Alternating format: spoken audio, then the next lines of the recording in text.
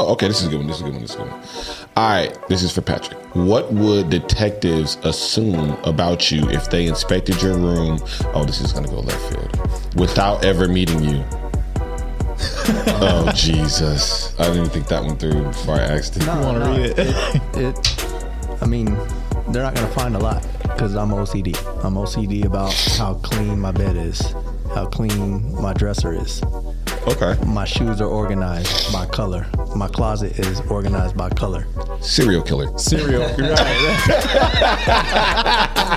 They're going to be like, this man is a serial killer. Is killing people. It's just structure. Yeah. No, fair. It's just structure. I mean, Patrick Bateman.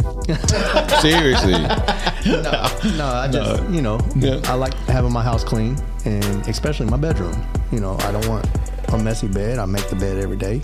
Yeah. It's just having that structure makes you more. Your room is clean. It's a relaxed feeling. At least for me. It is. Yeah. It is. Come home and everything's in its place. You're like, oh, okay. Yeah, all you got to do is come home, peel back the sheets, and you can get right in bed. You don't have to make the bed to get in it. Yeah, throw towels on the floor, throw clothes Wait. Let's have a brief conversation about that. Because Eric always is like, whenever we get ready to go to sleep, he's like, go make the bed. We're getting in it. How do you make the bed to get in the bed? So you make your bed when you wake up in the morning. Well, it's not necessarily like have to make it. Right, I just, when you get out, you throw the blanket off of you. Yeah. But when I get out, I put it back. That way it stays made. See, I mean, I'm not necessarily like making the bed, but I'm, making sure that my spot it's presentable. It's presentable. Oh, okay, the blanket spread out. Okay. And then when I get in, it's, peel back the sheets, right. Get in the blanket, cover yourself, and you knock out. I mean, that's fair. Look, hey, to each his own. I probably wasted a good 2 years of my life trying to find my keys because I'm completely not OCD. Yeah. They're in the bed. I'm the person that has headphones on my head and be like, where's my headphones?